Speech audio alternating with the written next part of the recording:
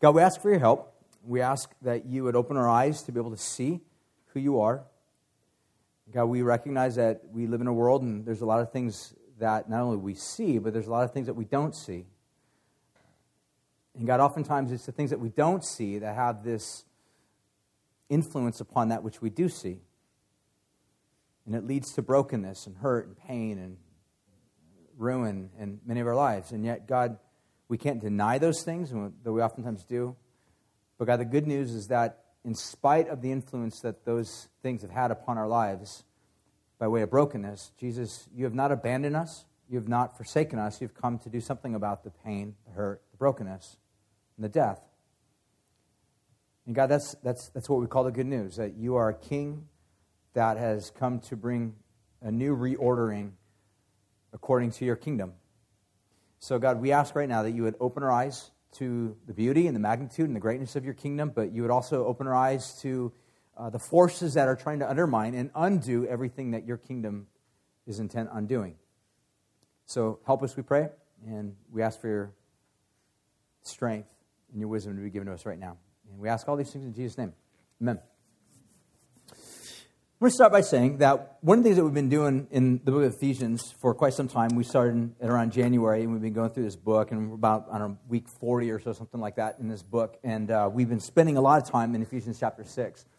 Typically what I do as a pastor, I love and I feel most comfortable just taking verses in the Bible or books in the Bible and reading through them verse by verse, chapter by chapter, and just unpacking that. We call that actually expositional preaching or expositional teaching. It's what I'm most comfortable with. What I'm least comfortable with are what typically is called kind of topical studies, where you kind of take topics and sort of launch out on those things.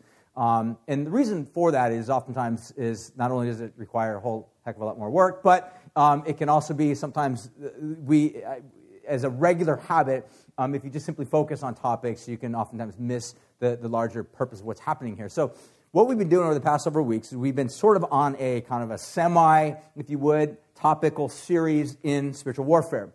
And this is actually kind of spearheaded or launched from the passage in Ephesians chapter 6, where Paul talks about putting on spiritual armor so that we could withstand the wiles or the temptations of the devil or the methods of the devil. And one of the things that we've been saying all along is that what we have really kind of on a cosmic level, on a larger global level with regard to reality within the world that we live in, is that we have brokenness all around us. We have brokenness within us. We have brokenness outside of us. We have brokenness within the neighborhood. We have brokenness within our governmental system. We have brokenness within nations. We have brokenness all around us. And one of the things that we recognize that God has done is John 3:16 kind of encapsulates one of those famous verses that we love to promote and talk about and memorize and put on coffee mugs is, "For God so loved the world that he gave his only begotten Son, so that whoever would believe in him would not perish but have everlasting life." So what we see sort of in that passage is that God has not forsaken or abandoned this world in its brokenness, but he's chosen to do something about that brokenness, to bring healing in place of brokenness, to bring order in the place of disorder, to bring life in the place of death. And this is what we call, really spearheaded by Jesus, good news. It's really good news. Because living in a world where there's filled with death and brokenness and sorrow and pain and hurt and sickness and disease, that's not good news. Those are the things that oftentimes make up our lives. And oftentimes we're not sure where those things come from or where they're ultimately going to end up taking us. And that ultimately leads to a whole series of fears and anxieties and suffering that we find ourselves engaged in. And what Paul tells us is that even though we have a God that seeks to do something about the brokenness, there's also dark forces, evil forces, Paul identifies as Satan or the devil, that are at work trying to undo and undermine everything good that God is up to or God is seeking to do. So, for example, you could be a Christian, following Jesus, doing all the good Christian stuff, reading your Bible, going to church, having your little quiet time, journaling, wearing Christian t-shirts, buying Christian mugs with John 3:16 on it, so on and so forth. You could be doing all that. Typical modern Christian culture says this is what a good Christian does. There's a little bit of cynicism in there. So the point of the matter is that we can be doing all those good things that Christian society tells us you've got to do to be a good Christian. And yet we can still oftentimes find ourselves operating from or within realms of brokenness. And what the Bible is going to tell us is that the reason for that brokenness may have to do with certain forms of sin that we may be engaging in, but the reality is that behind that sin is and are influences that are trying to get us to take the bait to engage in various forms of activity or sin or concepts or ideas that oftentimes lead to our constant unfolding brokenness. One of the things that we looked at a couple weeks ago was there's a guy by the name of Thomas Brooks, and he wrote this great book. And within that, he describes that one of the ways in which the devil tries to bring ruin and brokenness into our hearts, into our lives, is by sort of basically getting us to take bait. And then once we take the bait, that hook kind of reels us in and leads us to further brokenness.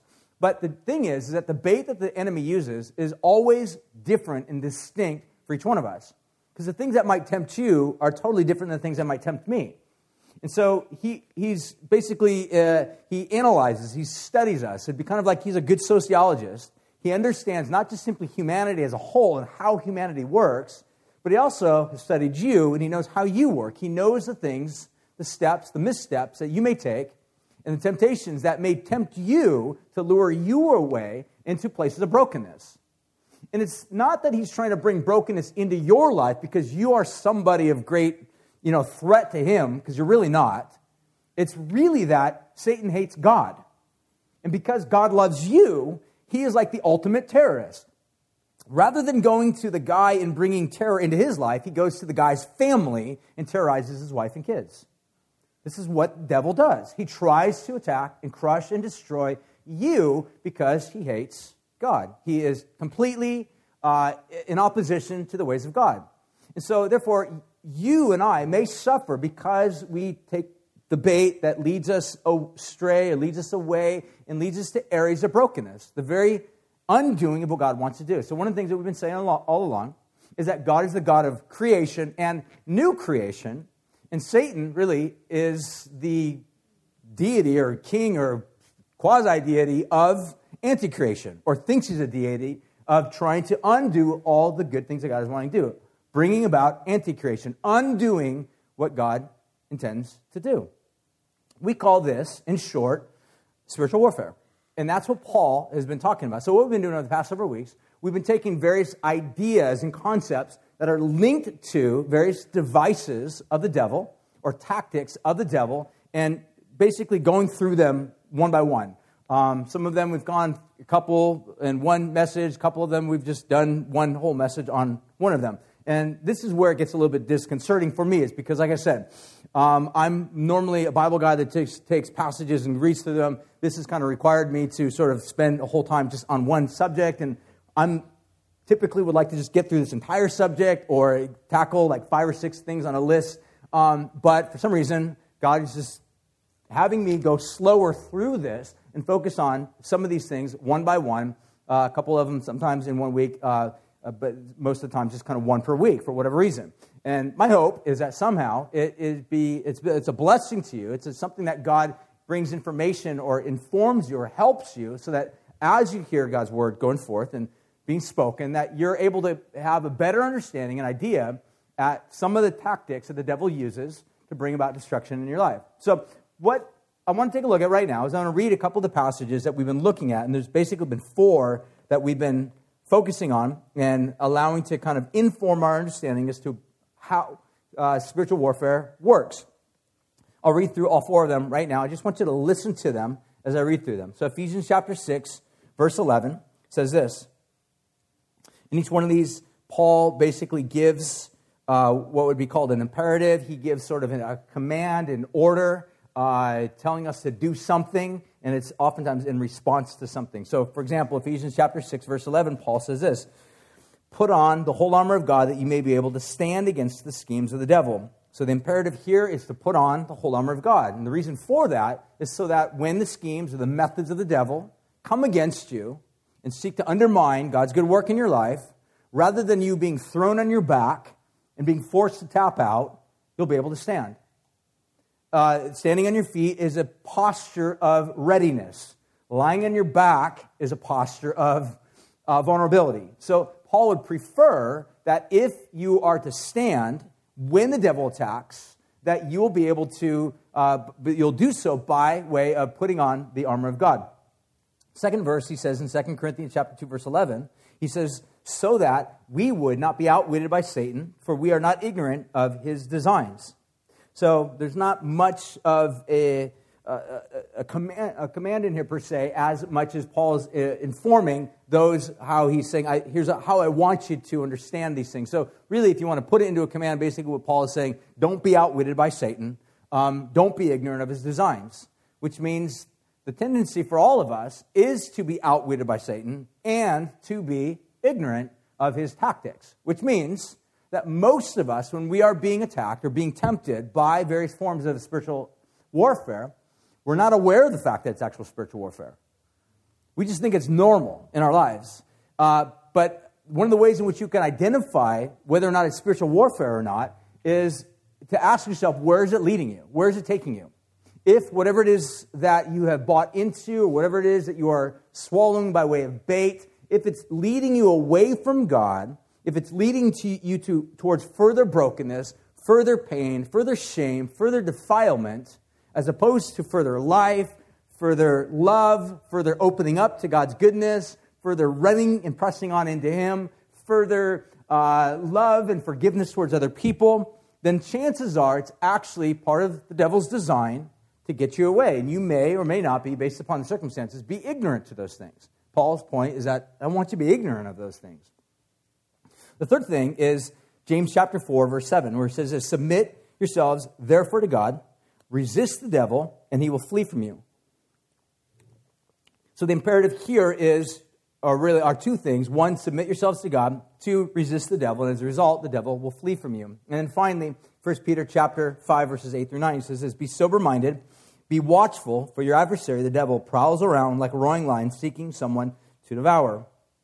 So the imperatives here are be sober-minded, be watchful, be in a posture of awareness. And then the other thing that he says is resist the devil. Resist the devil, and ultimately we know, as what James says, and he will flee from you. So one of the things that we've been pointing out by way of the forms of demonic attack that the devil brings upon us, we've kind of made a distinguishing factors between two of them. We've basically said that there are common forms of demonic activity, and then there are blatant forms of demonic activity. So for the past several weeks, we've been really focusing on kind of a list, more or less, of common demonic types of activity. And way that we define this is that these are frequently occurring actions that ultimately lead to brokenness. We know that they lead to brokenness, but most of the times we're just simply accustomed to the fact that this is the way it is, so therefore we don't really see it as demonic. We're not really moved or gripped by the reality that there may be something dark and dubious about this, so we just simply accept it as the reality. So why don't you go to the next slide real quick and take a look at this list. I'll show you a handful of these things that we've looked at over the past several weeks. So I'm not going to go through all of these because this is what we've been looking at over the past several weeks. If you're interested in this, just go to our website. All of them should be on there. You can download them for free. One, lying, I think, is the most predominant one on this list. Lying is so common, so regular within our culture, within our world, within our neighborhood, within our lives, within our government, within our workplaces, within our workspaces, that we just tend to think it's just normal. It's just the way it is. It's just sort of the language of this world, lying. It's how you get by. And what Jesus actually says, that lying is really not how you just get by. Lying is how you ultimately lead to a path of brokenness, because lying actually is, Jesus would say, the language of the devil. It's how the devil speaks. It's what he says. So, for example, as we've been saying, that if you engage within the practices of lying, living duplicitous lifestyles, living in such a way whereby you're trying to be deceptive towards other loved ones and people around you, there is a tendency at some point, once you are found out, they will bring great pain and brokenness within your life. In other words, breakdown, destruction, suffering, hurt. If you've ever been in a relationship where somebody has had consistently lied to you, and then you found out, that has never been a good situation, has it? This is what I'm saying, is that influence is actually promoted by the devil. So we would call that actually demonic. There's a demonic influence or stronghold, if you want to look at it, that needs to be broken there. But again, like I said, it's so common within our world that we never pause to actually look at it and call it as demonic. We're just like, this is normal. But that's what I'm saying, is that it's demonic, And the reason why we know it's demonic, because if you follow its trajectory, it will always lead to breakdown. Is this making sense? Kind of. Sort of? Okay. Anyways.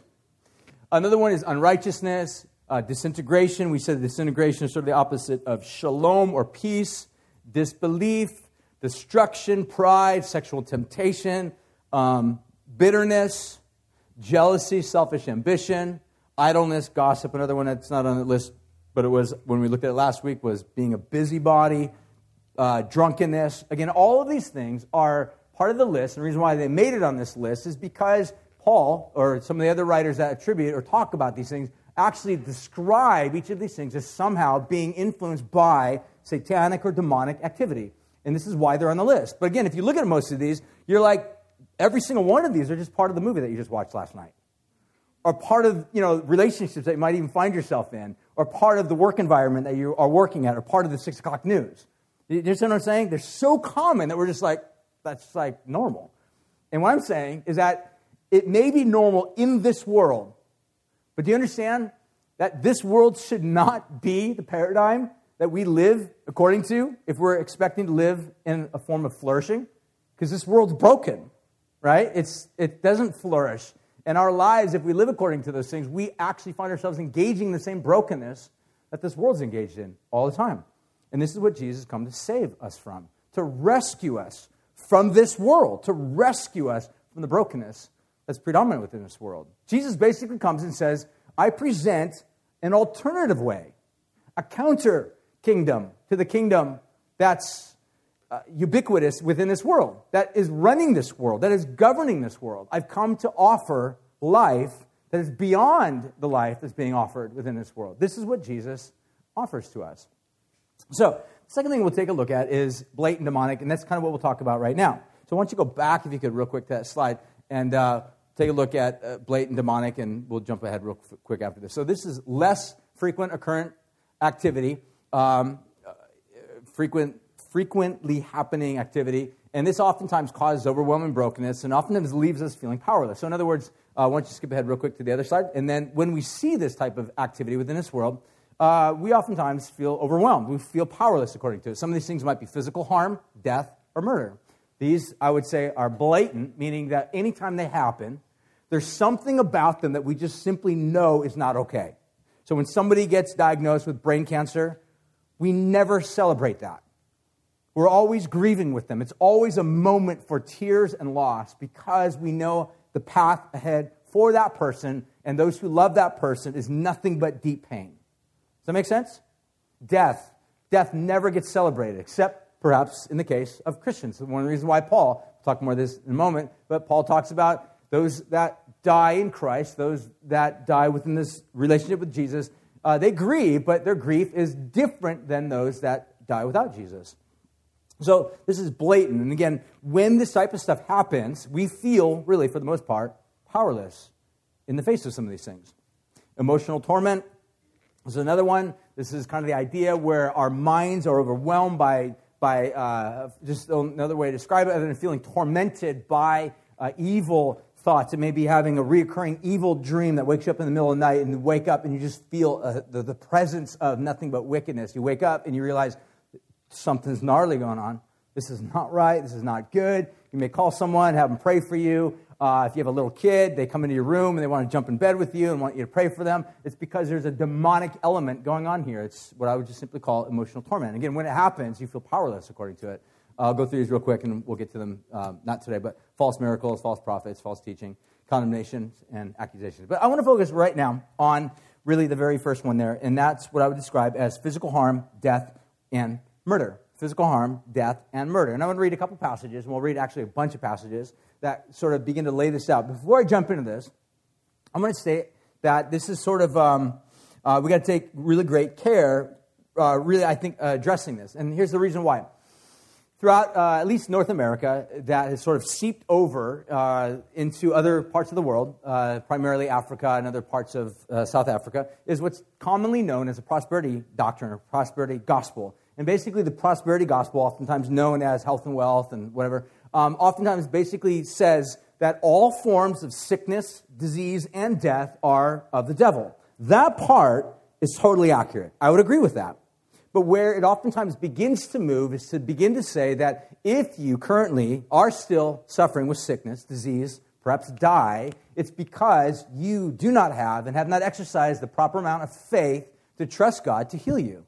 And the problem with that is all sorts of problems. One of which is that's simply not the storyline that we see within the Bible. Secondly, is that when people are confronted with that type of teaching, it mounts onto their shoulders in an unbelievable amount of guilt and shame and oppression, because they oftentimes find themselves perhaps not being made well in the midst of their sickness. And then they begin to question whether or not they're even saved, whether or not they really know God, and it begins to feed kind of this deep insecurity and oftentimes sets all forms of bad relationship between them and God and others.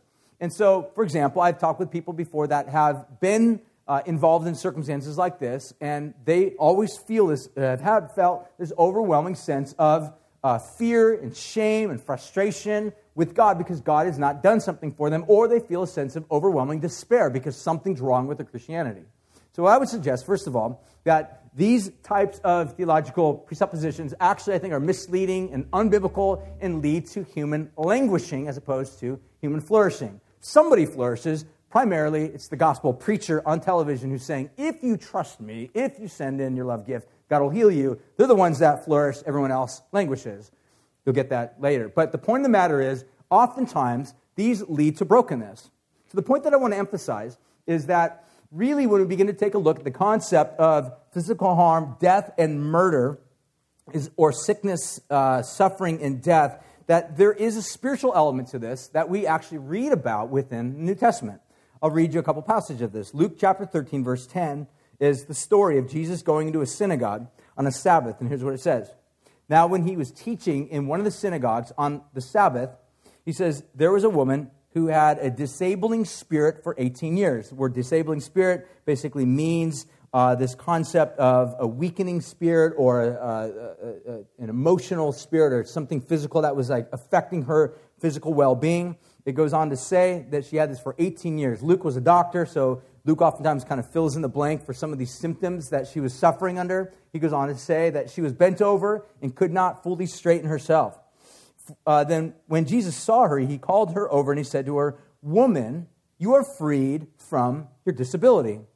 And then this is where it gets kind of technical in terms of the theological linking between sickness, in this case with this woman, and demonic activity. So here's what Jesus then says in response to the religious leaders who basically are pushing back on Jesus' miracle, saying, how dare you, heal somebody on a Sabbath? Sabbath was sort of like their sacred holy day, and to their interpretation, that no work could be done on a sacred holy day. In this case, Jesus, what he was doing in terms of healing this lady was paramount to actually working. And so this frustrated and aggravated the religious leaders, so they pulled Jesus aside and rebuked him.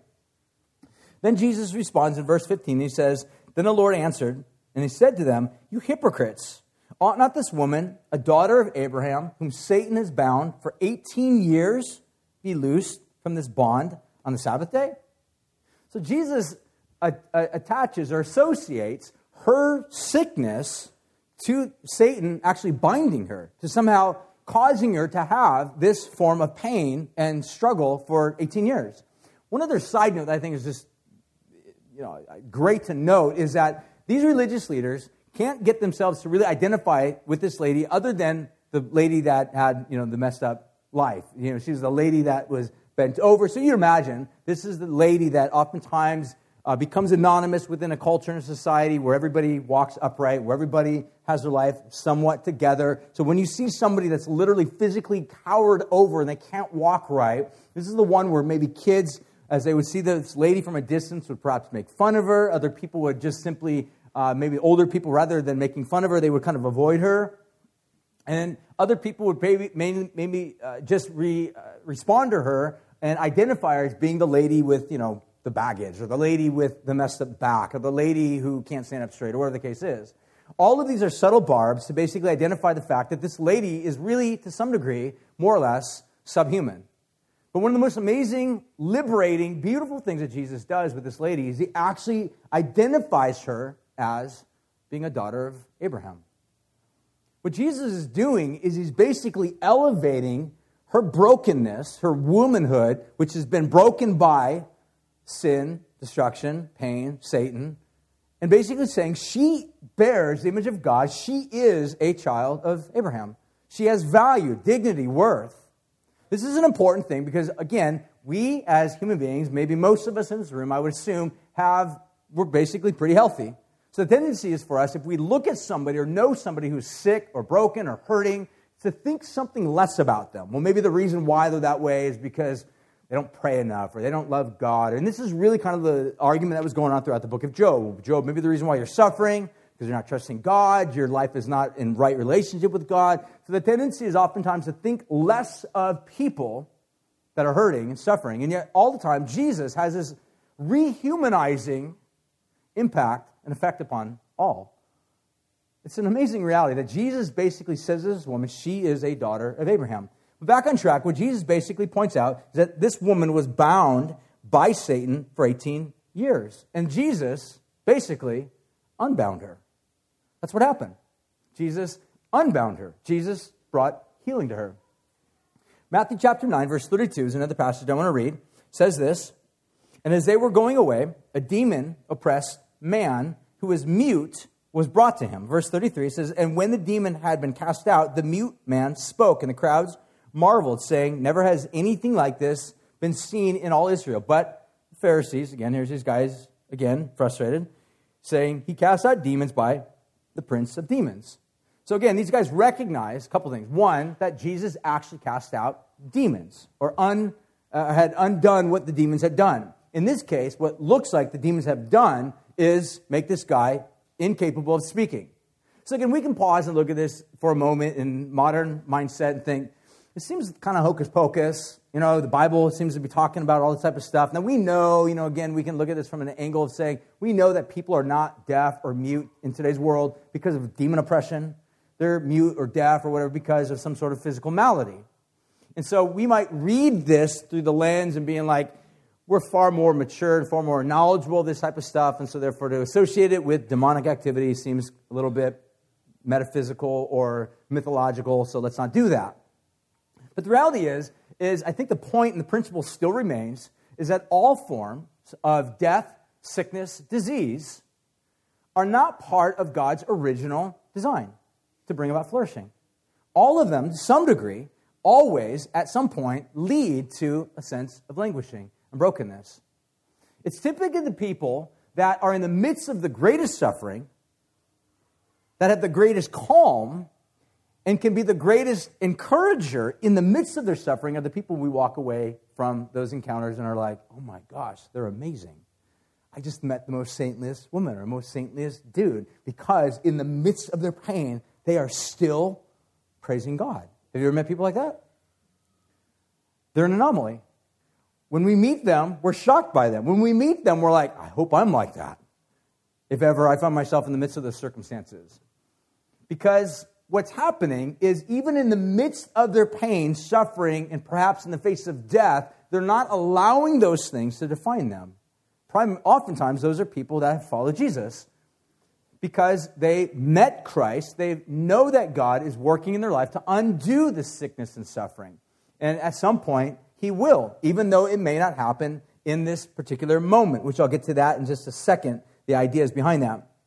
The final one I read is John chapter 8, verse 44, where Jesus says, you are of your father, the devil, and your will is to do your father's desires. And then this is what Jesus says, that he was a murderer from the beginning.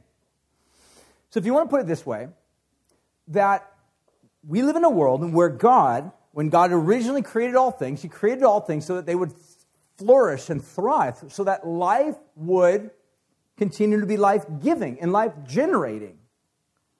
And then what came into this world, we typically identify it as the fall or sin or enters into this world, whatever happens. What we do know that happens is life begins to degenerate, it begins to break down. The system of life flourishing begins to transform into life languishing.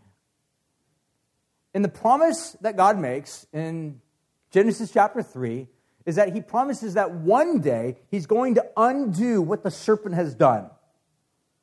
And we know that ultimately, this is exactly what God did through Jesus. Jesus comes and he undoes what Satan has done, to bring life, to bring flourishing into this world, to undo sickness, death, and disease. Now, two things that we can say about this. One is that suffering, sickness, and disease is ultimately not natural. So as I mentioned, in the garden, when God originally created mankind, I think it would be safe to say that in that state, that as we know it, death, sickness, and disease did not exist. As we know it, death, sickness, and disease did not exist. That was a byproduct, if you would, of rebellion of man, turning away from God. And so the idea that I think that's being conveyed here is that when we are in right relationship with God, that we live. We have life. Jesus describes God as being life. God is life. In God is life. So to be in right relationship or right alignment with God would mean you would flourish. Your life would actually come to life in the most truest, purest, real sense. But here's the trick that oftentimes happens. This is where the devil comes in, oftentimes baits our hook with all forms of alternatives. One author I was reading, he described it this way, that Jesus is the bread of life, and yet we oftentimes as human beings are satisfied by donuts and sweetbread instead of the true bread of life. So we fill ourselves with all these other things that taste great in the moment, but ultimately lead to our destruction. And so what we see is to be in right relationship with God is what we would call life, eternal life.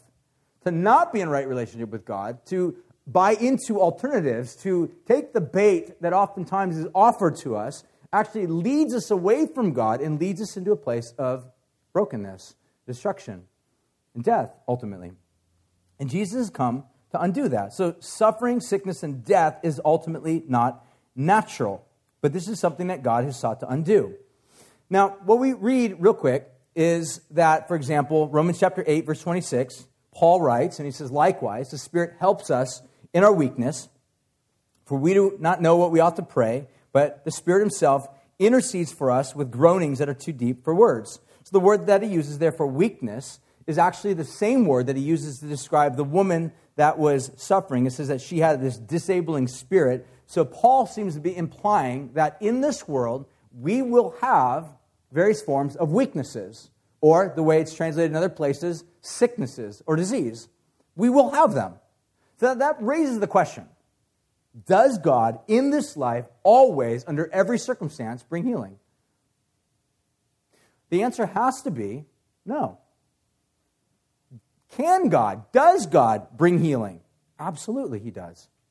Jesus did all sorts of healings. The disciples did all sorts of healings. Jesus said to his disciples, there's going to come a day where you are going to do greater things than even what I did. And therefore, that would imply that even we as the church who pray for people, who step out in faith and pray for those that may have sickness or disease, we may see God bring healings to people. There are people in this church that have been healed by God in various forms, physically. And really, anytime God heals somebody, what we basically would consider that is we know that ultimately one day God will bring about ultimate healing over all things. So when we see God heal somebody right now in response to praying, which means, asking God, would you heal this person from their sickness or their cancer or their disease? What we're really saying is that we're basically borrowing in that moment from the future healing that we will want to have. So it's like God saying, I'll let you guys have a trailer of what's to come. Here's a little glimpse, there's a little image, there's a little snapshot of what will one day come and will cover this entire planet. It's not in an ultimate sense, so because everybody that gets healed in this life right now will, sadly, hate to break news to you, die. I know that comes as a huge shock to all of us. We're like, really? Die? Really? Is that where it ends? But the fact of the matter is, again, like I said, there are times when God may heal, yes, right now. We believe that God is a healing God, and he may heal if he chooses. But oftentimes, God will either say yes to your prayer in moments of sickness and distress and disease and hardship, and he'll heal you now, or he will say no for right now, but I will give you grace in its place. I will help you. This is why Paul, I think, could say, so it is really this whole idea, this notion. He says, likewise, the Spirit helps us in our weakness, for we don't know what to pray But right now the Holy Spirit helps us and intercedes for us. So what really I think Paul is implying is that there's going to be moments in this life where God will say no to your healing, but instead God will say, I'll give you my restorative healing presence, and my grace will be sufficient for you. It will bring satisfaction to you if you delight in me. Here's the problem, because this kind of raises a problem. A lot of us kind of have this mentality in our minds. So, especially as Westernized Christians, we tend to think like, well, how come God doesn't always answer my prayer every single time? Are you ready for the answer? Because God's not your genie. He's not your accessory. If he is God, that means there's going to be times when, as your God, God will say no to you. Are you okay with that? And I think if we're really honest with ourselves, that's offensive to us. Because we want a God that is like a genie, or like at least a grandpa, that when our lives are down, he will make our lives feel better. Or when our lives are ugly, as an accessory to our lives, he'll make us feel pretty, feel handsome, feel strong. But this is not the God of the Bible. This is the God that you have made up, and the God that you make up, or the gods that we create, ultimately in the moments where we need him most, cannot rescue you. This is why we have to be honest with the Scripture and honest with this God that is, as C.S. Lewis describes, totally, completely untamable. Is your God untamable? Though good. This is the idea. There's going to be times when God will say, yes, I'll heal you now, in response to your faith and trust in me. And then there's going to be times when God will say, no, I won't heal you now, but I will give you my presence. My grace will be sufficient for you if you love me. It'll satisfy you. And you'll be like one of those people that you met that's going through great, horrendous, horrific types of circumstances, yet have found the most unbelievable moments of contentment and joy in the midst of suffering. So, this is what we oftentimes see that Paul is kind of preparing our hearts for. I think this is a really important thing to kind of meditate upon and think about, because much of, again, Westernized Christianity, we want this God that satisfies our needs anytime that we need. But here's what happens. When he doesn't satisfy our needs, what's our response? Anger. How dare you, God, not do what I've asked you to do? Just that idea basically puts us, that doesn't mean that there's going to be moments, and there's not going to be moments where out of pure sorrow, out of pure confusion, you might cry out to God and say, God, where are you? I mean, one of the psalmists says, God, every single day we suffer and you stand by idly. Where are you, God? So you got to love the rawness of the prayers in the Psalms, but at the same time, we have to wrestle with the reality that there's going to be times when God says no to us. But what we see in an ultimate sense is that God will one day bring about healing and restoration. It's why Paul can say, for example, in 1 Corinthians chapter 2, verse 8, he says, and I was with you in weakness. Again, the word weakness is the same word that's translated or that's used within the description of this lady who had a spirit of weakness or a spirit of sickness. Is that Paul is saying, I was with you as one who is sick, broken, in fear and trembling. Second thing I would notice is that suffering, sickness, and death ultimately will be undone. And this is the great hope that we have. This is the great hope that we have. See, but think of it this way. As human beings, we want death, sickness, and suffering to be undone, I should say, as quickly as possible. In fact, I would even say that we as a society and as a culture are working feverishly to somehow figure out ways to end all forms of suffering, sickness, disease, and death. In fact, if you think of it, this is what oftentimes drives much of medical institutes and research and study and development, is to somehow figure out ways so that we can prolong our lives. But we also realize that we don't want to just simply live long. We also want to experience the best that life has to offer. So that means that we need to be able to at least somehow maintain a sense of youthfulness in the midst of living long. You guys understand? So if we're going to simply be, 95 years old, we don't want to look like a 95-year-old person. We want to look like, if you're going to be 95, we want to at least look like a 65-year-old dude with six-pack abs. All right, it's for a dude. All right, maybe for a girl as well. But if the reality is we want to somehow be forever young, and so we're always figuring out new forms, new ways to keep ourselves forever young, as if somehow we could live forever based upon our own. Because we know in this world that sickness, suffering, and death are not normal. So we try hard to make this up ourselves. And we know in the end, we fail every time. So we invest lots of money, spend lots of time, invest in lots of research, and ultimately, at the end of the day, we end up looking like an old person that has a stretched out face filled with all sorts of needle points and Botox and so on and so forth. And if that's what you think looks awesome, that's cool. I'm not judging, so don't send me emails. I'm just simply saying that this is the world in which we live in. Or what Jesus says is that there will come a day where I will restore all things, and I will bring an ultimate form of healing. I want you to listen to a couple of the ways in which he points this out, that he will do this. 1 Corinthians chapter 15, I'll finish here. 1 Corinthians chapter 15, verses 42. Just want you to listen to what Paul has to say. He's talking about what's called the resurrection. So if you want to think of it this way, this world has a problem. The problem, in its ultimate sense, is sin, sickness, and then in its ultimate sense, death. Death is the ultimate problem within this world. Death is the one thing that every single one of us will succumb to. I realize that's not like a cheerful message right there, but the reality is true. We have to face it. We have to come to grips with the fact that that is the reality, that death is the one ruling agent in this world that has, for the most part, never been undone, never been conquered until Jesus came.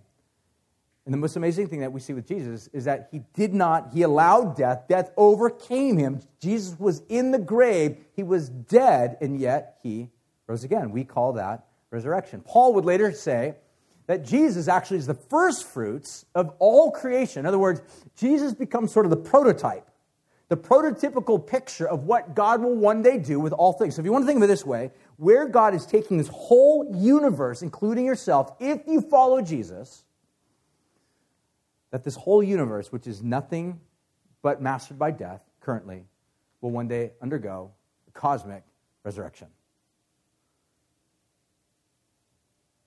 It will be renewed in the most profound, most beautiful, most life-giving way. And those who follow Jesus will be renewed along with it.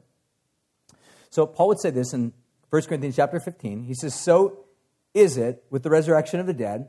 What is sown perishable, what is raised imperishable, it is sown in dishonor, it is raised in glory, it is sown in weakness." That word weakness, again, is the same word that's used to describe the woman's malady. It is raised in power. 1 Corinthians 15:50, he goes on to say, "Flesh and blood cannot inherit the kingdom of God, nor does the perishable inherit the imperishable. For this perishable body must put on the imperishable, and this mortal body must put on immortality," or this mortal body must put on immortality. When the perishable puts on imperishable, and the mortal puts on immortality, then shall come to pass the saying that is written. He's referring to the resurrection. Death, here's a little statement that was used and circulated within the early church. "Death is swallowed up in victory. Oh, death, where's your victory? Death, where's your sting?" So it's the idea, like here's you got Paul basically looking at sort of this great master called death. This tyrant that constantly conquers everybody. So if you think of it this way, everybody in our lives at some point will pass away.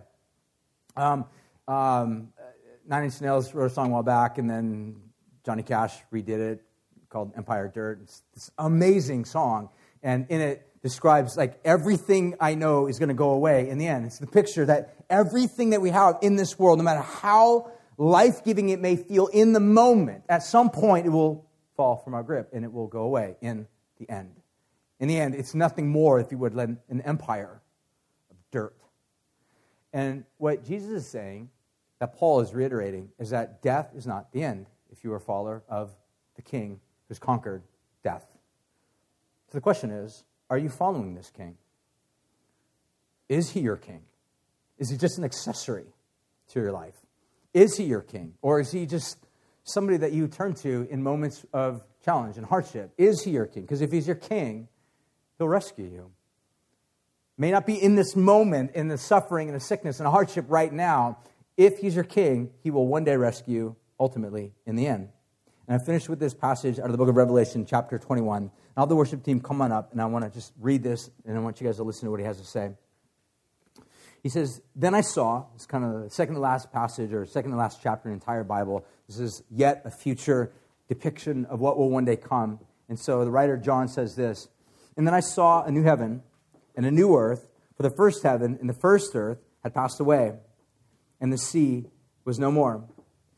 So the picture is this earth that's filled with brokenness and lying and death, hardship, suffering, pain, and sickness is something that cannot be sustained forever. In fact, at some point is going the way whereby it will be remade new. And this is what John foresees. He says, and I saw in the holy city, that's the new Jerusalem, coming down out of heaven from God, prepared as a bride adorned for her husband. And I heard a loud voice from the throne saying, behold, the dwelling place of God is with man, and he will dwell with them, and they will be his people, and God himself will be with them as their God, and he will wipe away every tear from their eyes, and death will be no more.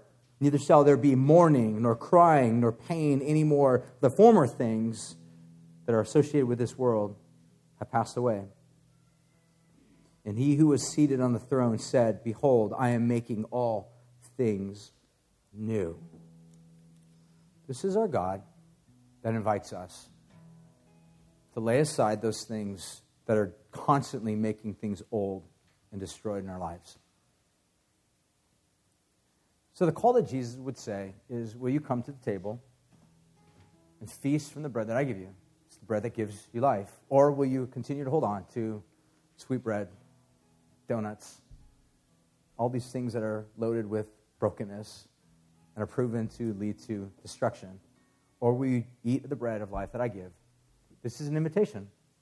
So if you're here this morning and you're not a Christian, meaning you've never really given your life to Jesus, or maybe you thought you were a Christian, but in reality Jesus may have been just simply nothing more than a religious icon or an addition to your life, this is an invitation for you to come to Jesus, to bow your knee to him as King, and submit your heart to him. Submit your fears to him. Submit your ways to him. Submit your life to him. And let him make you new. Receive his promise. Receive what he gives you. Recognize that he may give you things. He may withhold things. He may take things away. But if he is God, and if he is untamable as God, but if he's also good, that means that everything that he gives us from his hand at some point will lead to our flourishing. We either trust that and lead into that life of flourishing, what Jesus calls everlasting life, or we distrust that and disbelieve that and continue to map out our own, chart out our own little course that at some point will lead to brokenness. So I want to invite you to come to that table to feast from his hand. We have some communion in the back that would invite you to literally take the bread and the cup and partake of this thing that we call the Lord's Supper. We'll have some people at the front that would love to pray for you. So if you're here this morning, you're not a Christian, you'd like to get some more information. So what that is, you'd like to have somebody pray for you. There'll be people up there to pray for you. If you are struggling with any form of sickness or disease, maybe God wants to heal you today. Wouldn't that be amazing?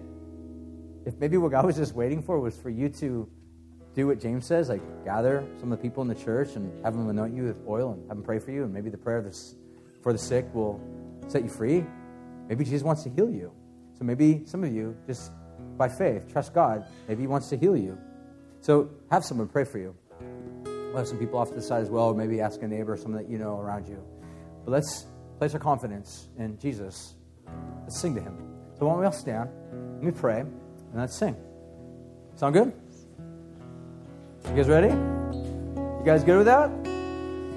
Kind of? All right, let's pray. Jesus, thank you for great grace. Thank you love us. God, now we want to respond to you out of gratitude. And maybe, God, out of confession of our sin and confession of our false notions and ideas that we've had about you that have actually led to our constant sense of being disappointed, brokenness, frustration, and anger, disintegration. God, we want to cling to you. We want to resist the devil, trust you.